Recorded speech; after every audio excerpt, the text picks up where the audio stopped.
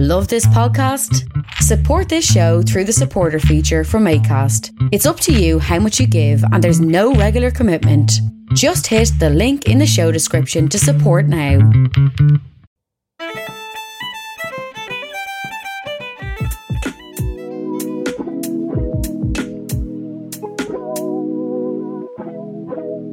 Asherlow. It'll be grand. Well, Mother of Jesus, if it isn't another episode of Sure It'll Be Grand. You're probably, maybe you've listened to us once, podcast about two Irish idiots. That's me, Owen, and my best bud, Dan. Say hello, Dan. Hello, Dan. Oh, we're back. We're back. We're back with a boom. Regularly scheduled nonsense is here.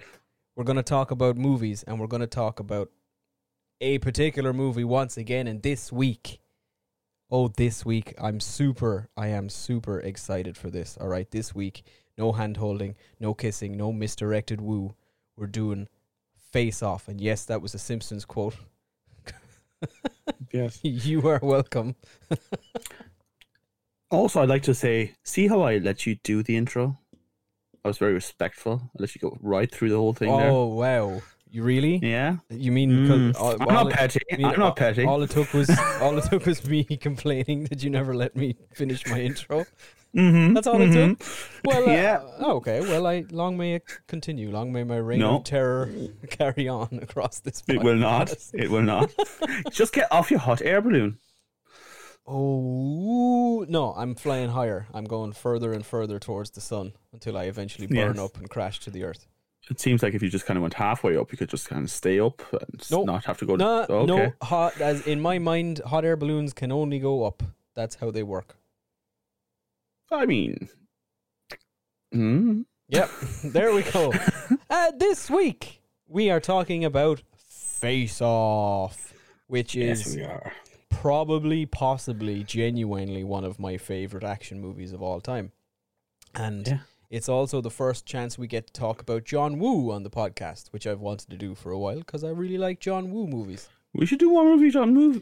Like, watch more John Woo movies. We should dive into the John Woo-niverse. Do a John Woo month. There you go. I think I might be the first person to coin the term the John Woo-niverse, and I would like to take this chance to trademark it somehow. So that's mine. I'm clipping that and putting it everywhere. Yeah. Is that you in part of the Woo-niverse, or is it just Woo-niverse? It's Woo-niverse, I think. Yeah, okay. Because his name is Woo, is O-O. Because then about Woo. Yeah, it would be the John Woo-niverse. Anyway, moving swiftly on. Yeah, moving swiftly on. Let's talk about Face Off. Let's get the facts out of the way. John Woo, director. I've said that already. Written by Mike Werb and Michael Collery, okay? Michael Collery, Mike Werb, you might know from other films he's written, such as The Mask in 1994. Yes. And he also wrote the story for Lara Croft Tomb Raider, the Angelina Jolie one, the first one. The Mask, look, Jim Carrey is great, don't get me wrong, but if they did The Mask a little bit more like the comics, like a little bit more dark or a little bit more manic and crazy, like Nicolas Cage would have been a great Mask. Listen, man, Nicolas Cage would be a great anything. Right? Oh, we're at this start of the conversation. I said he just would be. All right. Speaking of Nicolas Cage is in this movie. Also, wow. Also in this movie, John Travolta, Joan Allen, Gina Gershon, Alejandro Nivola, and there's a cameo from Thomas Jane the Punisher in the middle of it there somewhere. It's not even a cameo. He appears in a few scenes. It's not. I think he's just there. He's an movie. actor. Yeah, he's in the movie. He's not cameoing as the Punisher or anything. He's just Now that would have been cool. Like if that's the implications. Like, oh my god, this is part of the Marvel universe. Yeah, I think I'd actually really like to see John Woo make a Punisher movie as well. Yeah, but like John only Travolta was in the Punisher movie too. But only if they put all the money that they would make for the movie to build a time machine to make it in the 90s instead, because we don't want modern day now. Punisher. Yeah, no, we want 90s. Like there wouldn't even be a boat scene. No, we want peak Woo in the 90s making it. Music for this movie, the score was composed by John Powell, who has done like a ton of animated movies, like scores for really big animated movies. He did The Road to El Dorado, Chicken Run, Shrek, Robots, a bunch of Ice Age movies, the first 2 Kung Fu Pandas, How to Train Your Dragon 1, 2, and 3, the Rio films, those animated movies about the birds in Brazil. Yeah. Like, a lot of movies, I'm like, oh yeah, those movies. Yeah, but there are a lot. Like Ice Age, Happy Feet, Kung Fu Panda, How to Train Your Dragon, Shrek. They're like, I would say, if you had a list of the top 10 highest grossing animated franchises of the last 20 or so years, they're all on it, surely. Yeah. Especially Happy Feet. Happy Feet was a big accomplishment with the music, especially because of how the movie worked, you know? Yeah, big thing. But so that's kind of, his thing is kind of, he also did like The Bourne Identity and Agent Cody Banks. Love the Bourne movies. Really like him. I thought you were going to say you love Agent Cody Banks. No. Well, I like Agent Cody Banks. So I'm on Frankie Muniz's team for the Agent Cody Banks. I was never a kid that had to have a constant feeling that they were superpowered and amazing. I didn't need that. Agent Cody Banks doesn't have superpowers. He's just he's like a preteen James Bond. Yeah, but also he's just like Artemis Fowl, an episode you will never hear on this podcast. Top of the morning. It's still on the soundboard. Oh God. All right, yeah. So let's finish it off. Music by John Powell, as I just said. Cinematography by Oliver Wood. Edited by Christian Wagner and Stephen Kempener. Produced by Paramount Pictures and Touchstone Pictures. Face Off came out June 1997. Yes. Long time ago now. And Face Off, I was 7 years old. In 1997 was the 14th highest grossing movie of the year worldwide. Oh, that's lower than I thought it'd be. Yeah, I expected it to be higher. If you go just by America, it still wasn't even in the top 10. It was 11. Okay. Now, having said that, worldwide it made like $250 million. So for 1997 money, I had a budget of like $80 million. Oh, that's a good. It was a success. Yeah. Face Off was a success, basically. Yeah. Do you know what the number one highest grossing movie of 1997 was? Home Alone or something, surely. No, it was Titanic. Titanic. Oh yeah, well, that makes sense. Titanic was number one. Titanic was number one by a vast amount. Yeah, just a little bit. By a huge margin ahead of number 2, which was The Lost World Jurassic Park. Yeah. It didn't just apparently shatter all it's not even close. We're looking at the numbers, like it's not even. It's not like, hey, but who cares about Titanic? It's all about Avatar now. It's all about Avatar. Yeah, because Avatar is the best movie ever because money, gross decides that. I actually like Avatar, so I'm not going to say too much about it. But I don't. So those are those I guess are the key factors that you need to know. A little bit about the plot off the top, because we're doing this new thing where we're not just going to go off through the top, eh? We're doing this new thing where we're not just going to dive like through the plot piece by piece in the next section. Yeah. So the plot, to give you the gist of it: obsessed with bringing terrorist Castor Troy to justice, FBI agent Sean Archer tracks down Troy, who has boarded a plane in Los Angeles.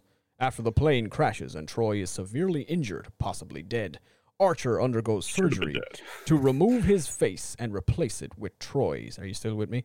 As Archer tries to use his disguise to elicit information about a bomb from Troy's brother, Troy awakes from a coma and forces the doctor who performed the surgery to give him Archer's face.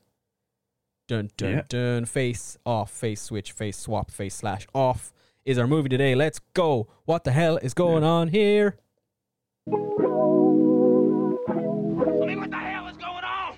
What the hell is going on here? Face Off is a masterpiece. Okay, it's an anti-realist dream house. Honestly, look, throw away all sorts of artsy perspectives on things. It's just a really entertaining game, and not even like, oh, it's so stupid, it's entertaining. No, it's really entertaining. It's lots of fun. It's a lot of craziness. It's action packed. It's nuts. And that's our last points. That's it. That's our final thoughts for this week. See you later. Yeah. No, it is. It's crazy. I mean, it's a crazy premise. It's it's nuts from start to finish. Yeah, but it's not stupid crazy. Yeah, but it's not. People just think the premise is dumb, so they think the movie's dumb, and they just think. Look, I think a lot of people would say that Face Off is a bad movie that is fun to watch. I don't think it's a bad movie. Even it's a good movie. All right, so here's the thing, right? The idea of two fictional characters swapping space is not a new thing. It's a well-tested thing. It goes back hundreds of years. It's a type of storytelling. It's really very good. Like some positions, ideas. They just needed a modern way of explaining it without saying, "Oh, magic." And I'm okay with them doing the sciencey way. I mean, at the same time, I was complaining every 2 seconds watching it. I mean, that's just your brain. That's just me. That's just your brain. In particular, when it comes to any sort of sci-fi, sciencey stuff in a movie, you're always just like, "Oh, I can't help it." It's not even like a thing of, "Oh, I'm so smart." It's like, what? Yeah, it's like a gut reaction to just go, "That's not how that works." But Face Off, that is how it works. They literally, it's not just a vague notion of swapping lives. They literally swap faces and have cosmetic surgeries performed to look exactly like each other. So the actors just swap roles, which is incredible. Now, this was Face Off kind of came from, so it was a spec script, which is kind of basically when writers will just, they weren't hired to write this in particular. The writers wrote it themselves and then tried to sell it to production companies. So they sold it, and the writers wrote this with Schwarzenegger and Stallone in mind for the lead roles. Yeah, that makes sense. That's kind of who that does make sense. Yeah, that's who they wanted. Which at the time, I mean, it was written in, I think, 1990 or something. It was spent a while floating around production companies, so you can see it. They were the big. Yeah, it was a huge thing because it was always the competition between him and him. They were the big, mad, tough box office action movie stars of that time. I bet you Arnie would have been like the FBI agent, because they did it so much with Arnie, that this big Austrian accented fella, and they put him like as a cop in America or something. It's just like, okay, I mean, fair play. I mean, yeah, probably. Can you see? I would love to see Arnie and Stallone get as crazy with it as Travolta and Cage did. I don't think they could have done it. They couldn't have done it, really. I think it would have been a much more flatter, just straight swap kind of thing. They wouldn't more action as well. They wouldn't have got as crazy with it. A lot more like. Remember that where he licks the daughter? Which are you imagining now, Stallone or Schwarzenegger? Both. Which is it's just it's horrible already, right? It is, but somehow they make it worse in my mind.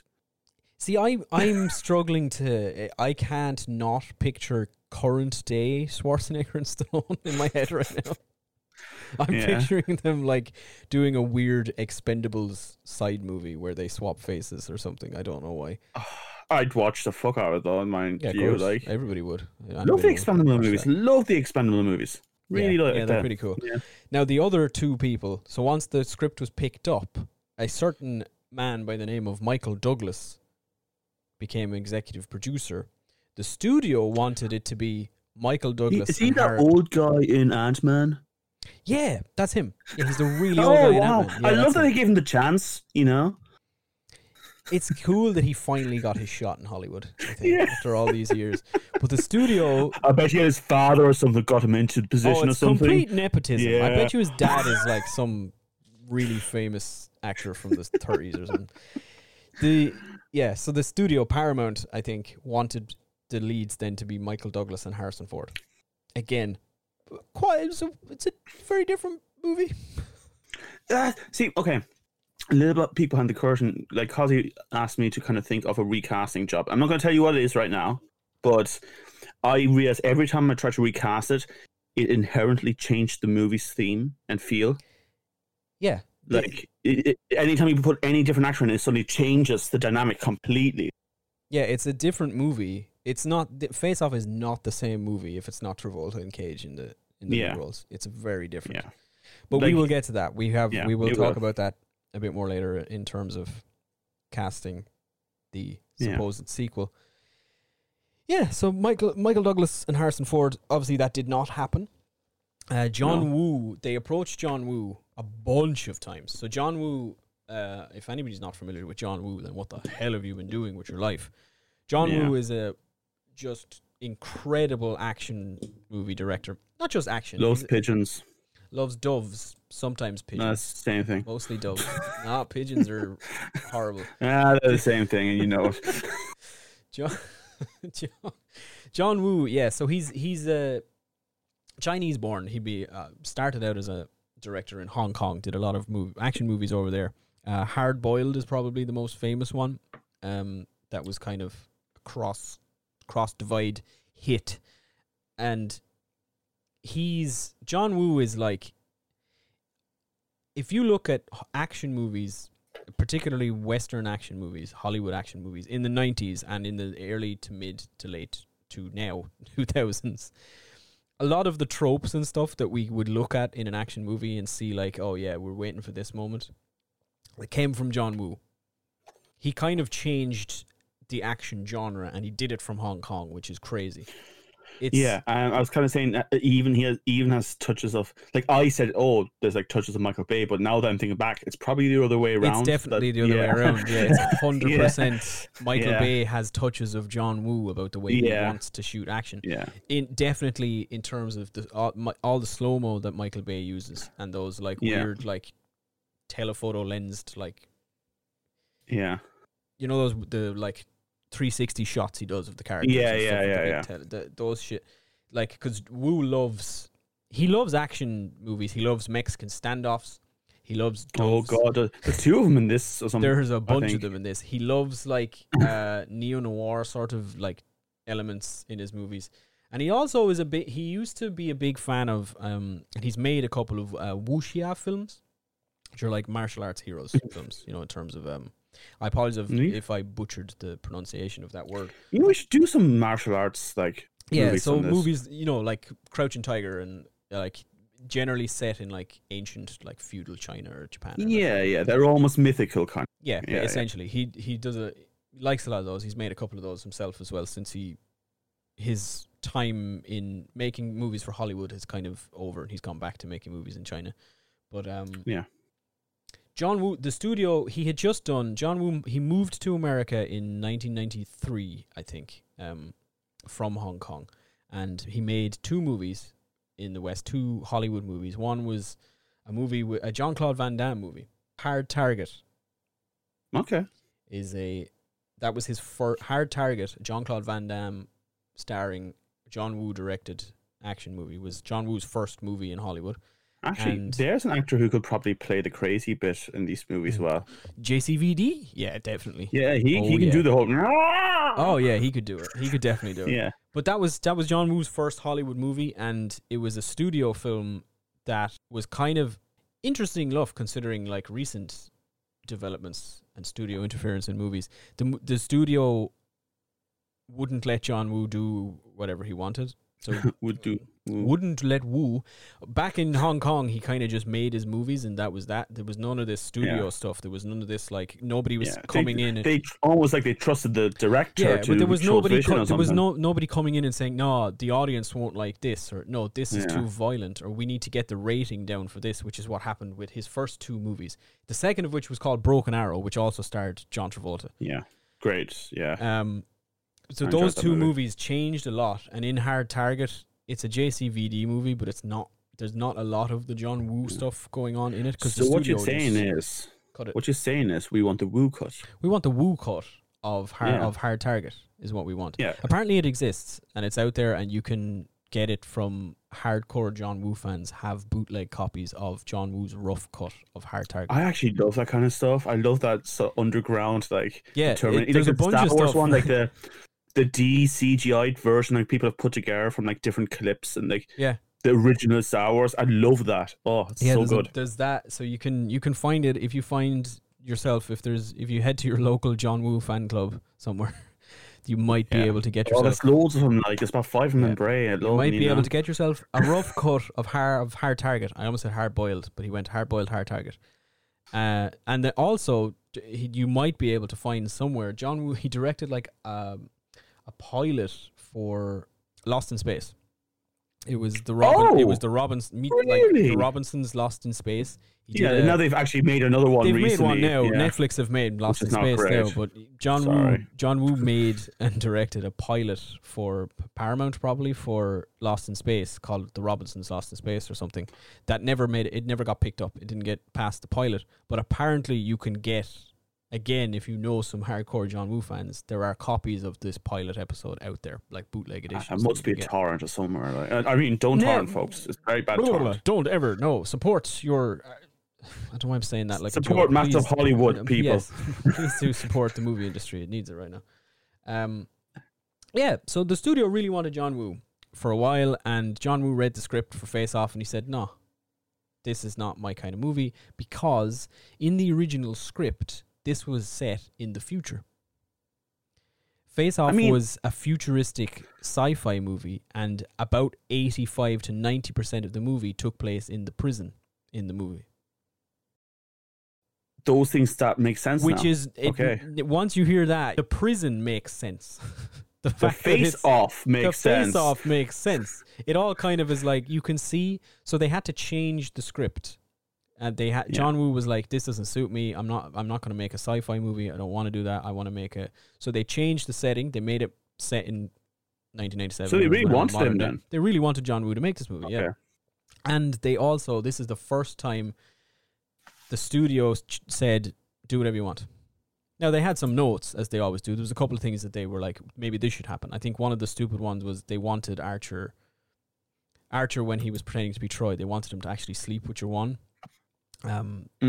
Troy's ex-wife, whatever, Sasha. Yeah. And John Woo and Nicolas Cage were like, no, that doesn't make sense for Archer's character. That's not, no. So it didn't happen.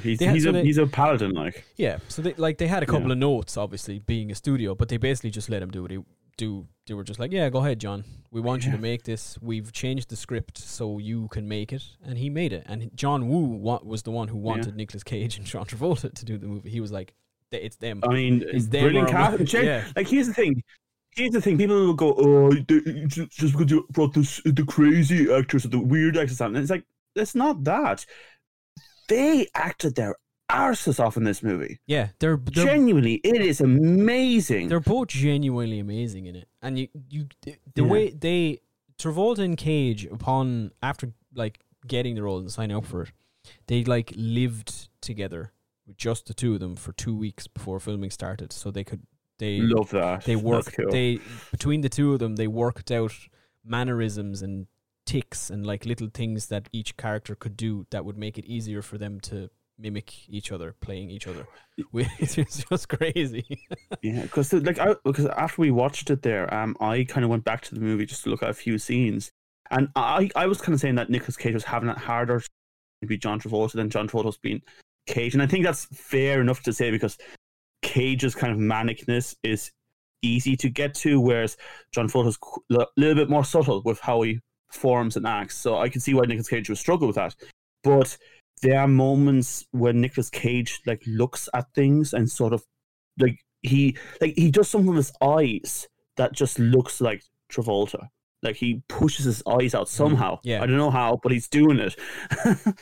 Yeah, I think we said when we were watching it that right after the switch, Travolta definitely found it easier to switch into the hypermanic. Yeah, saying he did great there. So I'm just sorry to disrupt you, but like we see John Travolta's character Sean after the beginning of the movie given out to his staff, and he shouts and it's like, "This is people have died, blah blah blah." And then there's a scene later on in the movie. It was the same staff, but this time John Travolta is playing the bad guy, and he's giving out his staff, and the voice and body language is different while he's angry. Like, he plays a different kind of angry. It's not even that far apart, but it's subtly different. Yeah, it's different. Really impressive. They're two genuinely good performances in this movie. Yeah. I think they're not. They are doing the crazy thing, but they're doing it well, and they're doing a lot of really quiet acting as well, which a lot of people, especially when Nicolas Cage is like trying to pretend to be crazy when he's playing Sean Archer in the prison, and he only starts to get into it, and he's like, like there's a struggle, it's so good.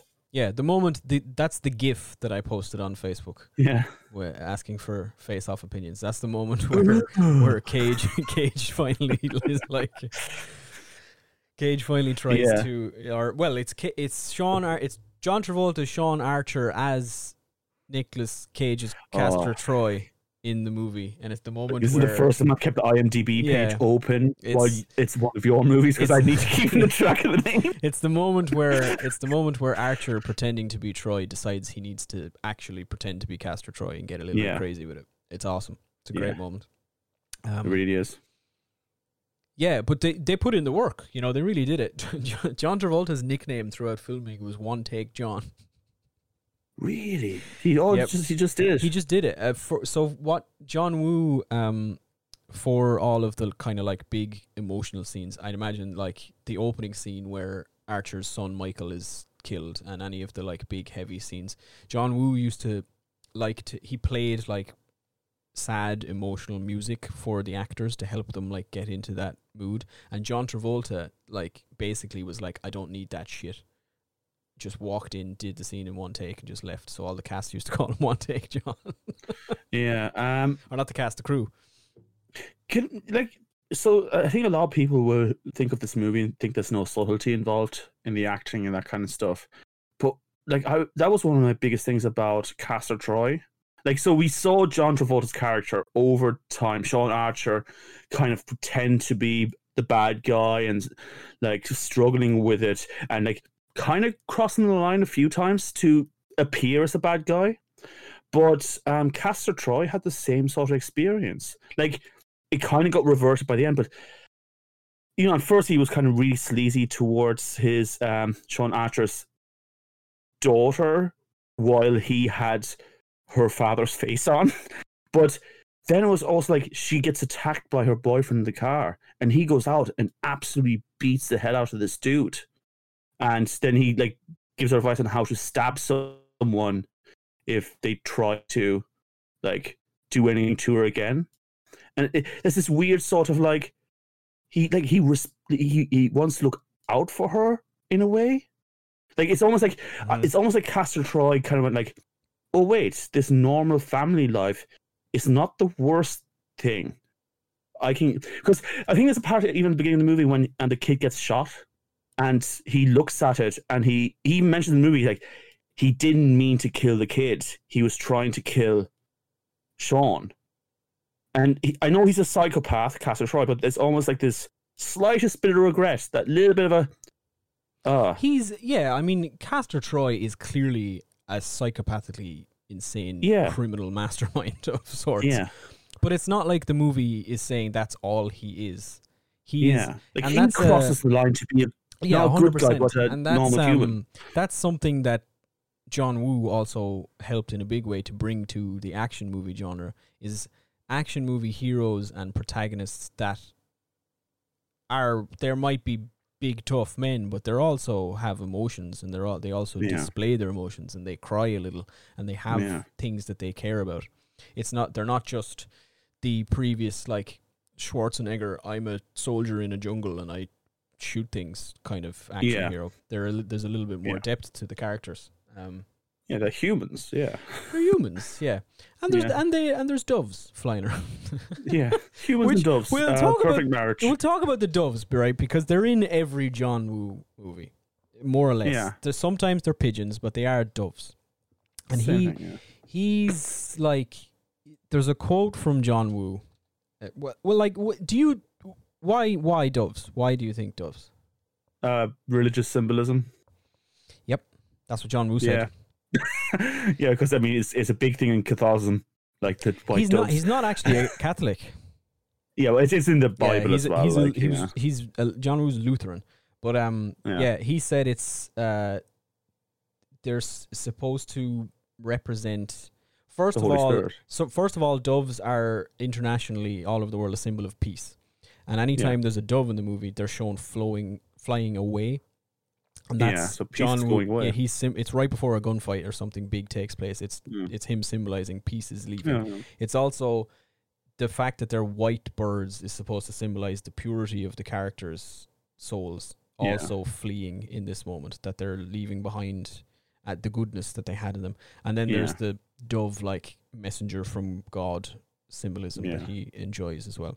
So there's reasoning to it. It's quite thematic, and there's you know, there's actual reason why he uses doves. He does it a lot. It's not just, oh, that looks cool, let's use it. No. They do look cool. They are cool shots. I looked it up. In Face Off, the runtime Face Off is about 2 hours, a little over 2 hours. There is a total of about 1 minute and 25 seconds of shots that are just shots of birds and doves. Oh. In Face Off. Quite a lot. In Face Off. Yeah. So they're around a lot. It's not just doves. There's shots of pigeons and stuff at the start of Face Off too. Seagulls and stuff like that. So he likes birds. But that's why the doves, if anyone was wondering, that's why John Woo uses doves. All right, let's get into the nitty-gritty. The reason we're all here. We got to it a little bit late in terms of doing Face Off. It's something I kind of wanted to do a while ago, but we had other things that we were working on. Because they announced a couple of months ago that they are they said remaking, but they're making another Face Off at the moment. Okay. So I thought, as everybody did when this was announced, let's recast them. Let's see, who would we cast today if we were casting the new Face Off? Who would it be? Yeah. Now, I will preface this by saying I thought it was a reboot. I thought they were remaking Face Off. The guy who's directing it has said it's a direct sequel to this Face Off, and his words were, Face Off is a perfect movie and I would never remake it. Respect. Okay, so that's cool. But forget that for a moment. We're recasting Face Off. Yeah. Like, we'll pretend this new sequel coming isn't happening. This is just us recasting the movie. Yeah, we'll just recast Face Off. So, who you got?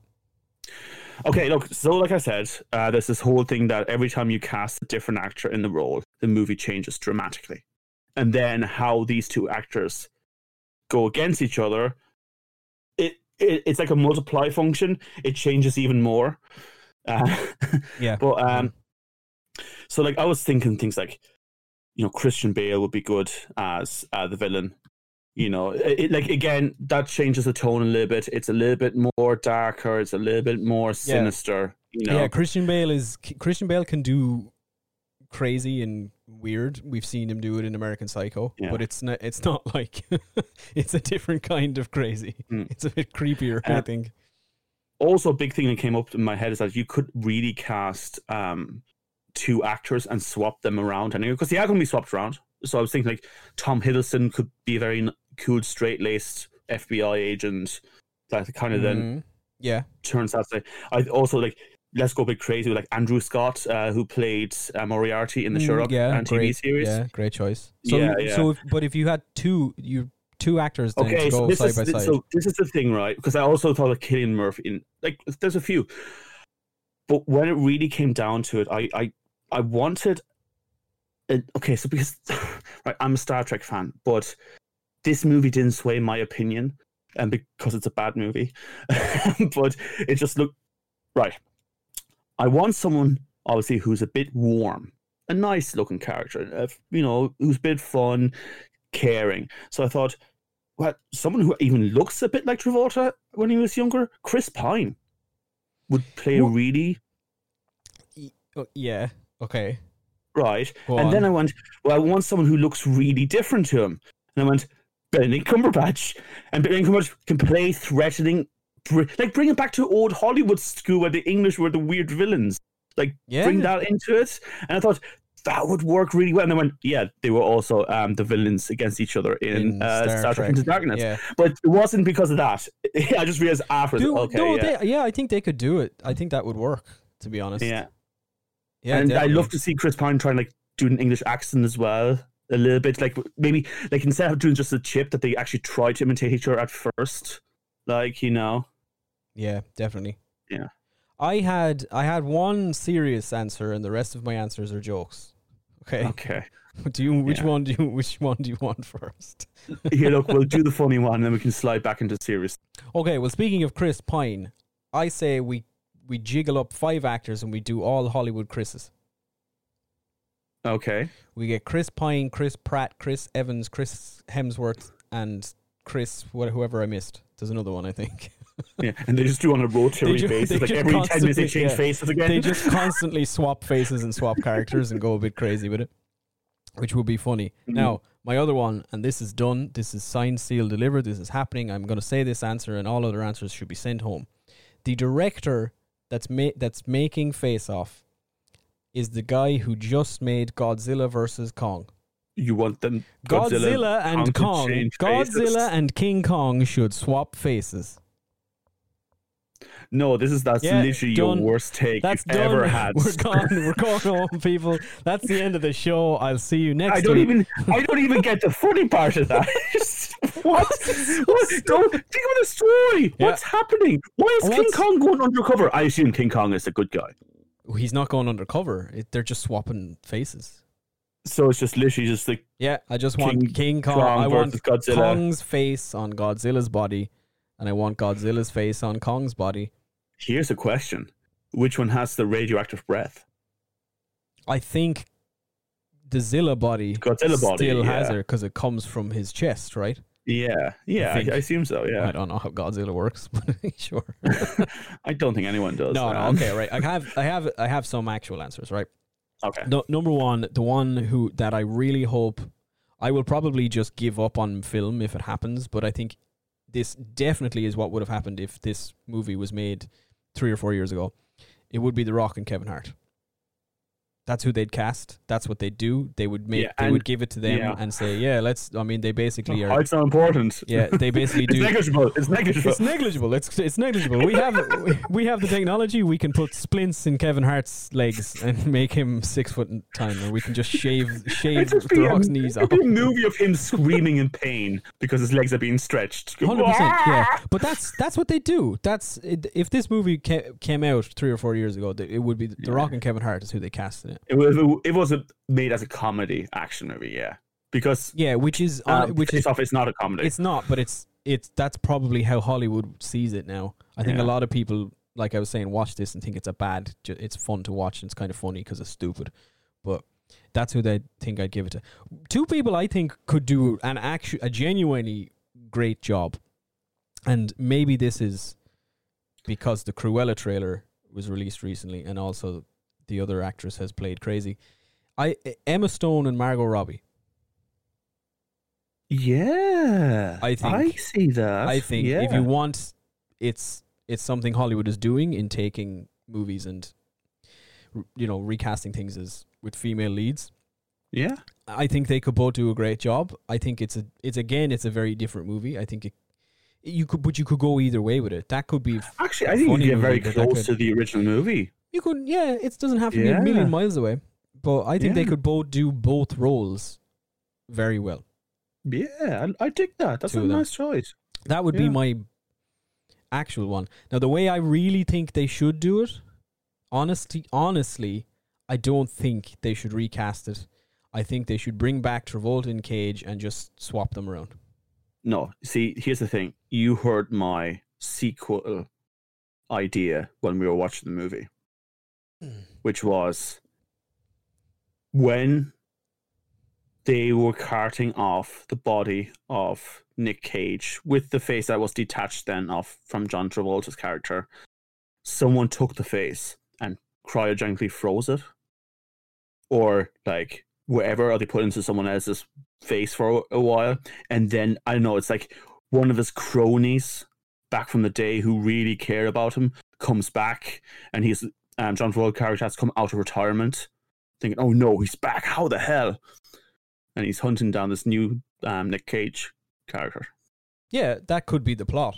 But honestly, I think because I a lot of when watching this movie I thought that if the roles had been reversed, okay, so if at the start of the movie Nicolas Cage is playing Sean Archer, and then he swaps, so then it's Nicolas Cage actually playing Castor Troy pretending to be Sean Archer.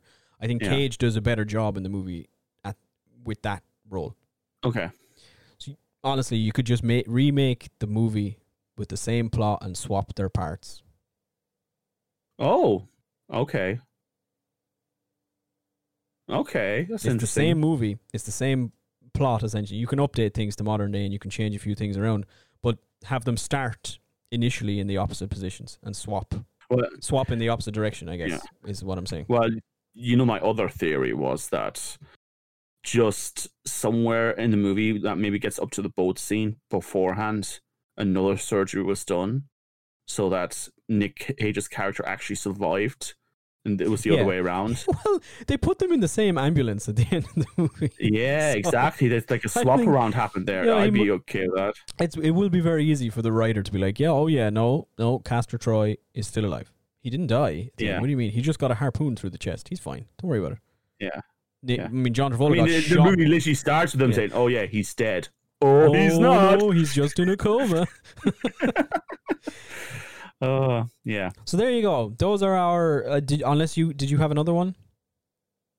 No. I really think Chris Pine, Benedict Cumberbatch would be really so cool. Chris Pine, Benedict Cumberbatch, Dan's pick. My pick is Emma Stone and Margot Robbie. Yeah. Or just get Travolta and Cage back. Would also be great. Now, those are our picks. Do let us know who you guys think would do a good job. If you want to take the piss with it and just give us something stupid, I'll enjoy that too. But, have a think about it. Let us know in the comments, who would you cast? What two actors would you pick to go against each other and swap faces in the Face Off sequel, reboot, remake, whatever the hell they're doing? Yeah. Are we going to give our Jesus moments? We're going right into that now. It's time for the Jesus moment.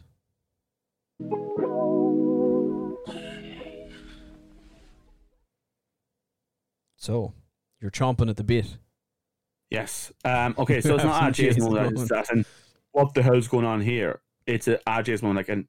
Jesus, that was really fucking class. It's the mirror scene.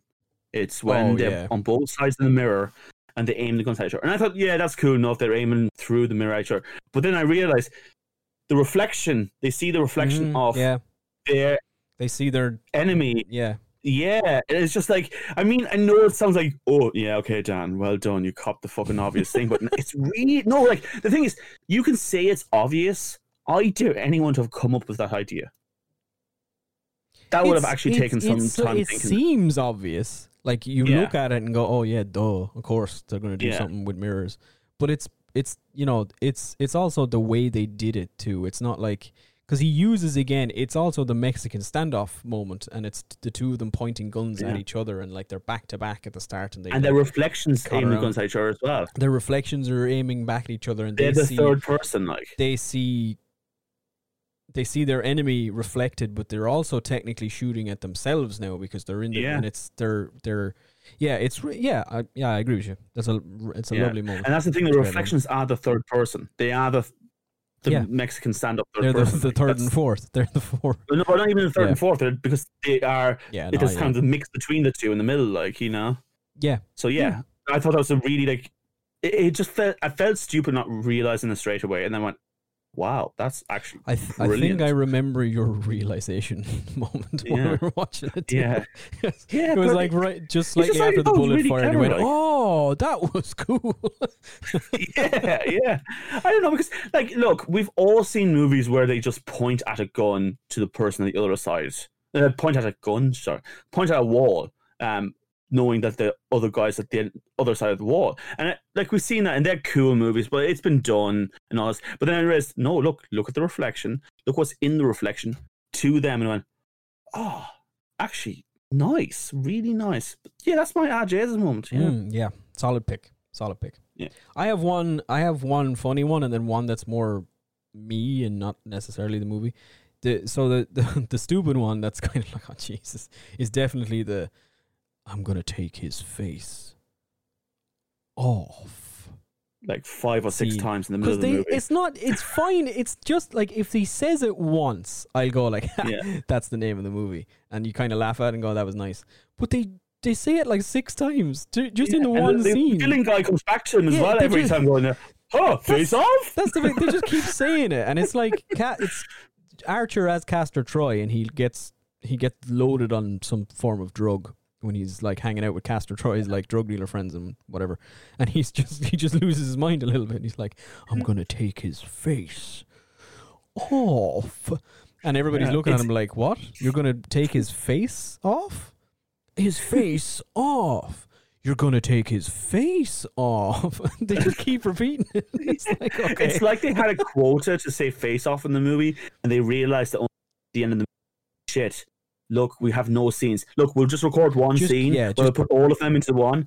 Just keep saying it, guys. It's great. It's really, yeah. I just like it. It's just a fun. Yeah. It's a fun moment in a Nick Cage in a fun movie, and it's quite Nick Cage. Yeah, the way he acts it and everything is unhinged and just really fun.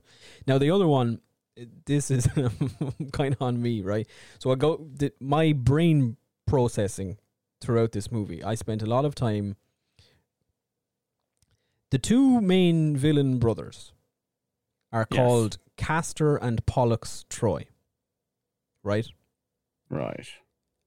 I spent quite some time trying to figure out why they were called Castor and Pollux.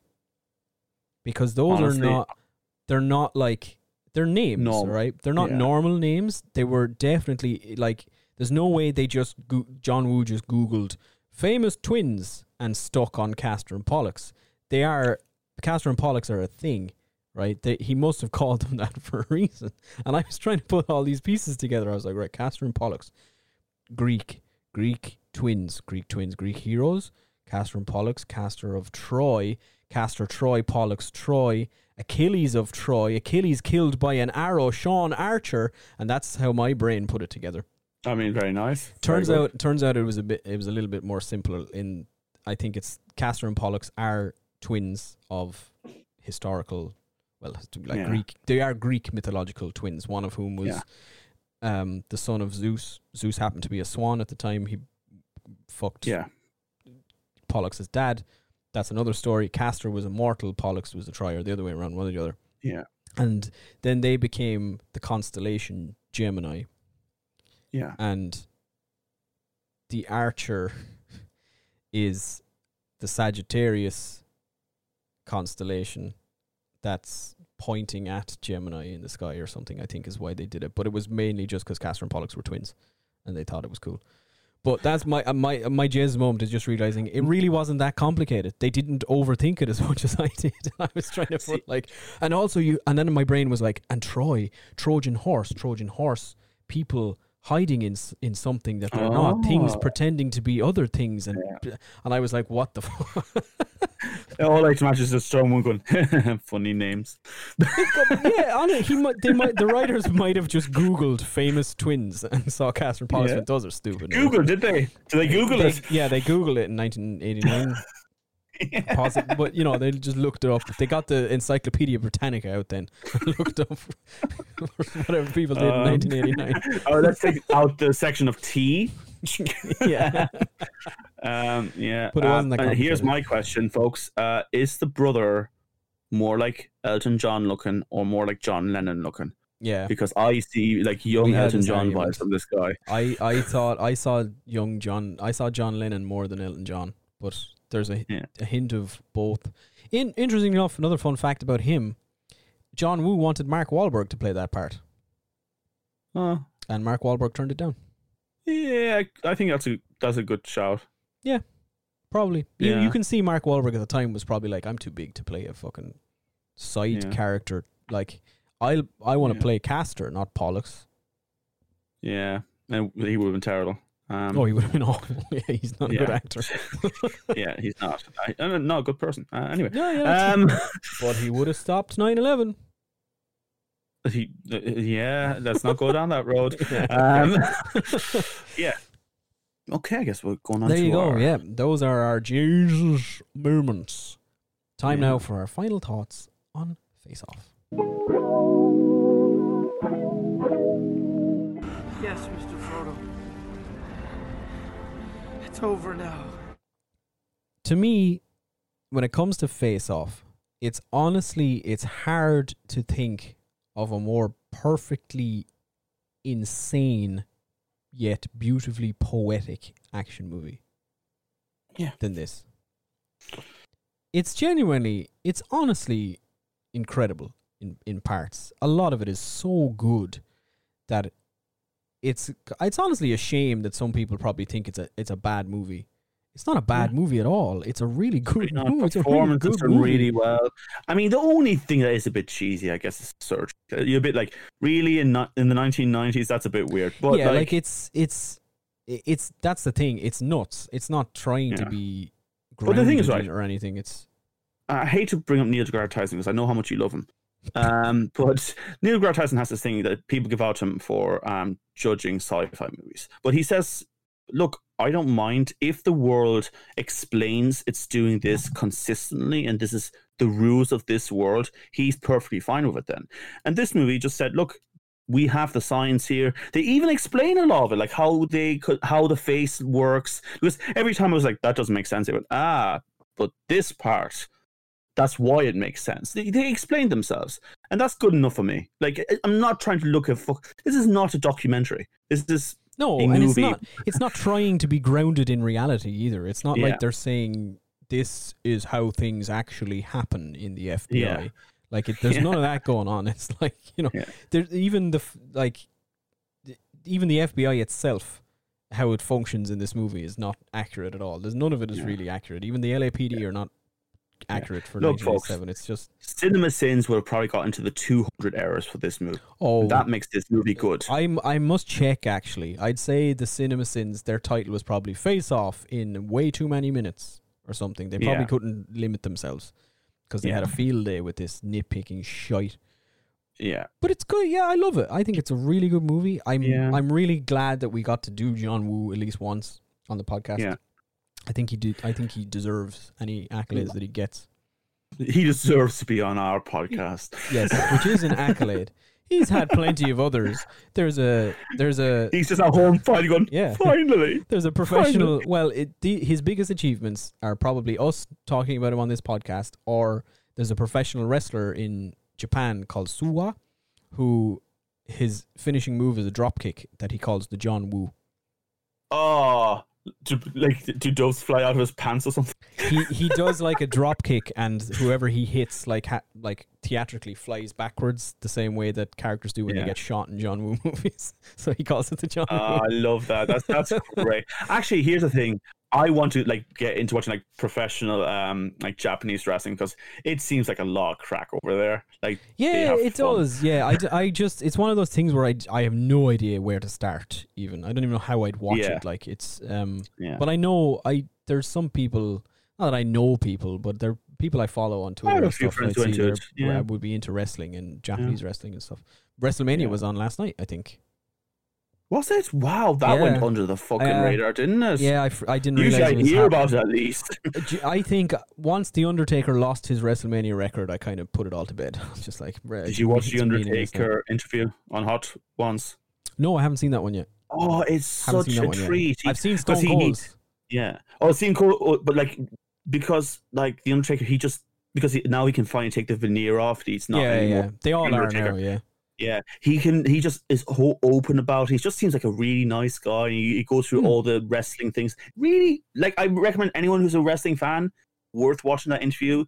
Hot Ones is always Hot Ones anyway. Is a good interview in general, yeah. But they're all because Stone Cold has a podcast as well now. Yeah, that's actually very good, and it's all him. He gets on all the old guys. All the big guys that that would have been the superstars of when we were kids, like the Big Show. And The Undertaker, the Big Show, all those guys. He gets them on, but they're not in character anymore. It's just them talking, and they go kind of behind the scenes and talk about how say like Stone Cold versus The Undertaker at SummerSlam 2000 and whatever.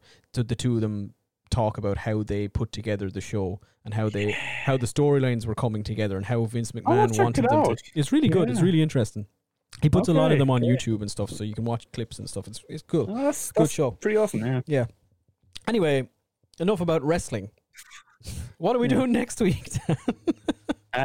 We are, and I'm probably going to get the name wrong. A friend of yours recommended, or someone recommended. Yeah, I had a recommendation. This came in from Richie, a friend of mine that I went to college with, wanted us to do this movie. So we said, Face Off is a bad movie. In the comments on one of our posts. So I don't know if we can trust him. Can we trust his opinion? We'll find out next week because we're doing. You go for it. It's called Dark Man. I'll say it in case Darren gets it wrong. It's called Dark Man. I was going to say Dead Man. Yeah, no. It's called Darkman. It's a 1990 Sam Raimi sort of superhero movie starring Liam Neeson. And neither of us have seen it, so it should be fun. Never heard of it even. So yeah, I've heard of it. It's one of those things. I think it had multiple direct to VHS sequels and stuff as well. Okay. It's that kind of thing. It should be a good time, I think. So we're looking forward to that. That's next week's episode. For some background stuff, if people want to add something in the comments, we're kind of gonna tackle video games based on movies. And there's a slew of them. We were talking about doing the King Kong one, Hercules, but we'd love if people have any recommendation of games that they enjoyed or tragically hated.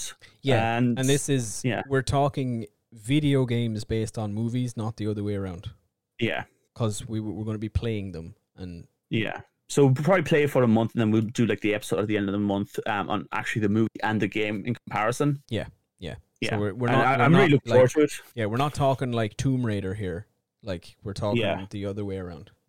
Yeah, exactly. Movies like the Avatar game, and just Assassin's Creed, not that. No, we're not doing that. It's not. It's not. Yeah. Movies based on video games. It's the other way around. Video games. You remember, like in the early 2000s and late 90s, every single movie got a video game release as well, especially those kids based. So Shrek got loads of them. All the Marvel movies got them as well. Like, but something there, But yeah. Yes, definitely. Yeah, there's plenty of them. So send in your choices. We have a few picks that we're thinking of, but as always, we'd love to hear from you guys. Thank you very much for listening once again. We do appreciate the listens. Don't forget, you can find us. You can listen to us anywhere now at this stage. We're YouTube, Spotify, Apple, Amazon, Google Podcasts, all that shit. We get emails saying, "Hey, yeah, your podcast is on this." About, is it? Yeah, sometimes. we interesting big news for the podcast. We got an email last week, the week before, to say we were number 49 in Ireland for podcasts in the film review category. So. I mean, I'm actually I know it sounds like silly, but that's really cool. Like, I'm really happy to hear that. It's big for us. So thank you to everyone who's listened, who's checked us out, and we will see you guys in the next one. Love you. Bye.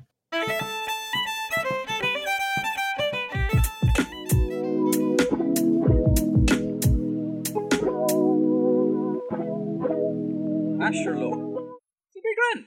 Also, just as a side note, to end on, face touching real weird. Didn't like it. Yeah, no, it's a family tradition. Oh, weird family tradition. Not doing that. No, COVID times. Can't do it. Bye.